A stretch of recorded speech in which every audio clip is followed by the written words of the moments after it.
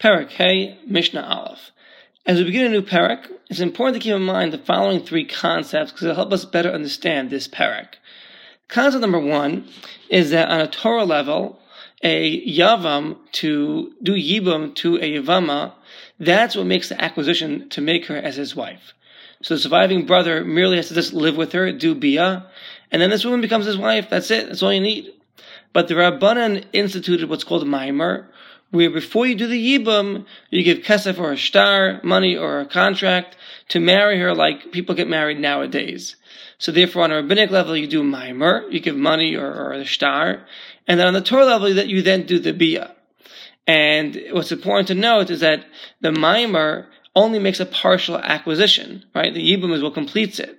And we'll see in different scenarios that Maimer is a miktsas kinyan l'chomer. It's a partial kinyan, partial acquisition to be stringent. What does it mean to be stringent? So we'll see in different scenarios if you only did a Maimer or in different cases how it's going to play out. But that's concept number one. Bia, living with women on a Torah level, acquires her, and Maimer was instituted by the Chachamim as to precede the Bia in order to make it look like a regular marriage. They had the Maimer there as well. Concept number two. Right? A woman is not exempt from her connection to the surviving brothers to be permitted to some guy in the marketplace to just marry anybody she wants, unless they do chalitza. Gotta do a chalitza. Alright, that's pretty simple. Now what happens if the surviving brother or brothers give her a get instead of chalitza? So she doesn't need a get, she needs a chalitza, right? The Chachamim were metaking that the get will help l'chumra, to be stringent like a chalitza. What does that mean? It means lifsul asa min yibum. It'll invalidate her from doing yibum anymore because she received this get. V'le'aser es taroseh, and to prohibit her taros, alav, on the one that gave the get and on the rest of the brothers. V'le'aser oso b'krovoseh, and to prohibit the one that gave the get to her relatives. Right? V'le'aser oso b'krovoseh. V'lufos lo l'kuna b'kedin gerusha. Not only that, also she would be invalid to marry a Kohen because now she has a status of a divorced woman, of a gerusha. But that being said, she still can't marry anybody else until she has the chalitza. So basically, concept number two is if you give a get to a woman who's supposed to have chalitza, you're making matters worse. And she's not going to be really free to the public until she gets her chalitza. And the fact that you gave her a get adds more stringencies and more restrictions to the equation. So that's concept number two. Concept number three is that a Yavam that does Maimer to his Yavama, but then he changes his mind, he doesn't want to do the actual Yibum. So he does the rabbinic action of giving the money to marry her, but he doesn't do the actual Yibum. So now, Tzarech Litul al Get, he actually has to give her a get and do Chalitza to her. Why? Because the get will get rid of the Maimer that was done, and the Chalitza will get rid of the connection that she has to Yibum, so that they don't have to Yibum on her. So concept number three is that if a Yavam does a Maimer, but he doesn't want to do Yibum, he has to give her a get to get rid of the Maimer, and Chalitza to get rid of the Yibum that hasn't been taking place yet. With that in mind, let's see Mishnah Aleph. Rabbi Gamliel says, "Ein get achar get." There's no get after get. There's no Maimer after Maimer. There's no Be'ila. There's no Bia living with a woman after Be'ila. There's no Chalitza after Chalitza. So what does this all mean? So it explains the Kahati as follows. Ramil says there's no get after a get. Meaning if a person, if a person's brother died without any children and left over two wives, right, from this one brother to the surviving brothers, for example, Leah and Chana, and then one brother goes ahead and get Leah, they give a get to Leah, and then they go ahead and give a get to Chana. So the get that was given to Chana is not a get. And Ve'eno also b'krovoseh, you're not prohibited to marry her relatives. Because at the moment that you give a get to Leah, so now the zika, the connection of these two women to the surviving brothers is gone. Like we just explained in the Hakdama, in the introduction to our Mishnah. Because the get will help Moyel b'Yavama, it helps by this Yavama on a rabbinic level like Chalitza, to push her off that you can no longer do Yibum, and to prohibit the tzaros that are in this scenario on the one that gave the get, on the rest of the brothers.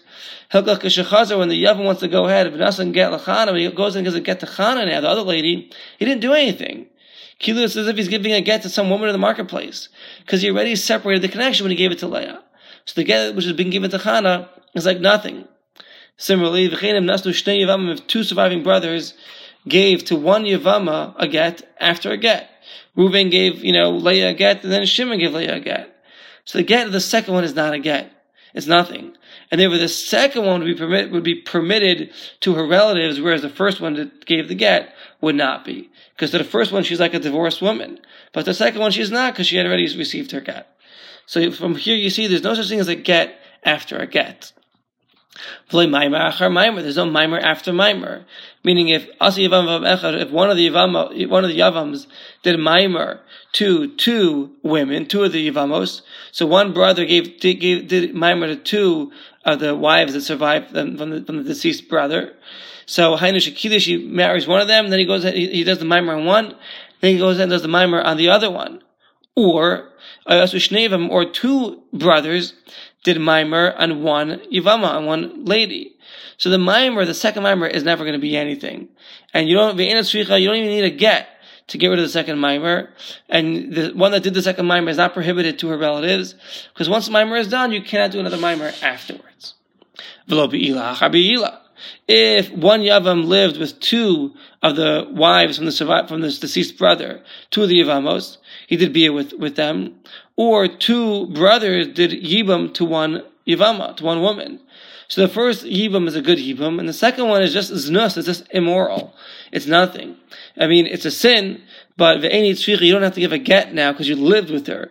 Because it was just znus, it was just immorality. It wasn't like you were marrying her. And you wouldn't be, the second one would not be prohibited to her relatives because you're not married to her, she's just a lady from the street. You did a sin of living with a woman that already had a yibam, that already was married, but your yibam is nothing.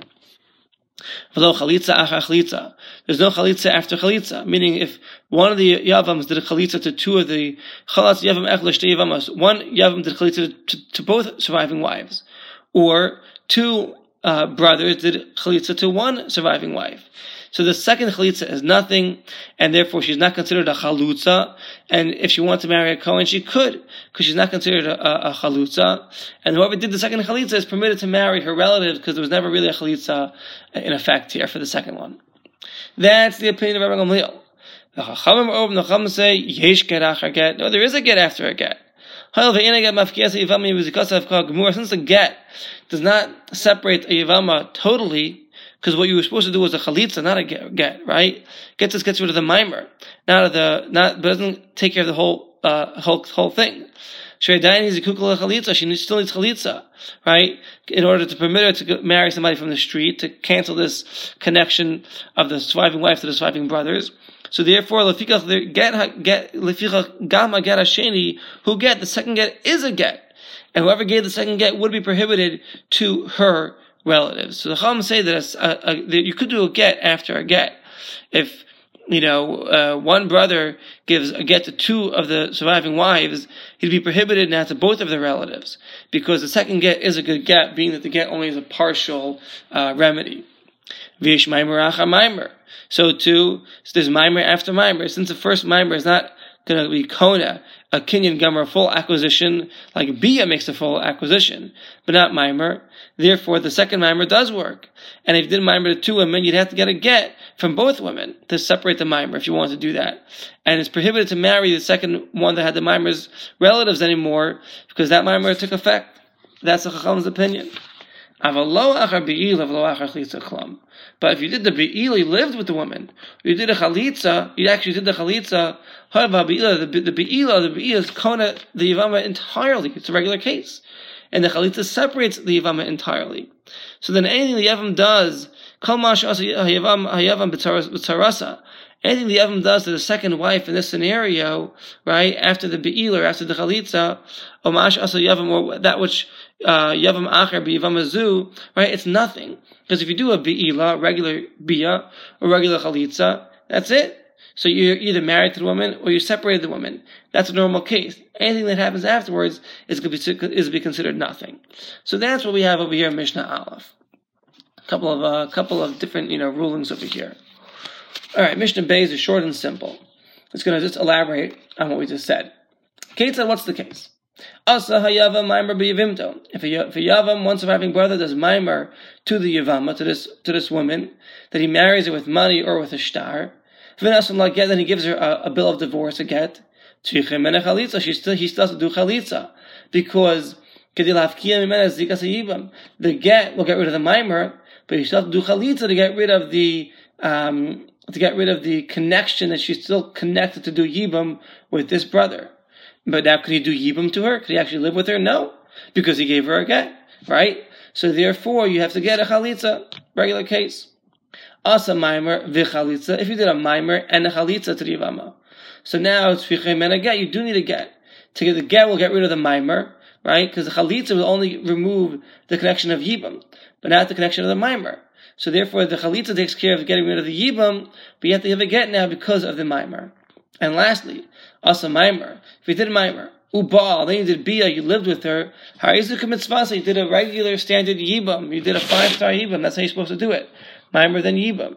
And that scenario, you're married to her. That's just a regular, normal case of yibam. And we'll hold it over here for Mishnah Beis.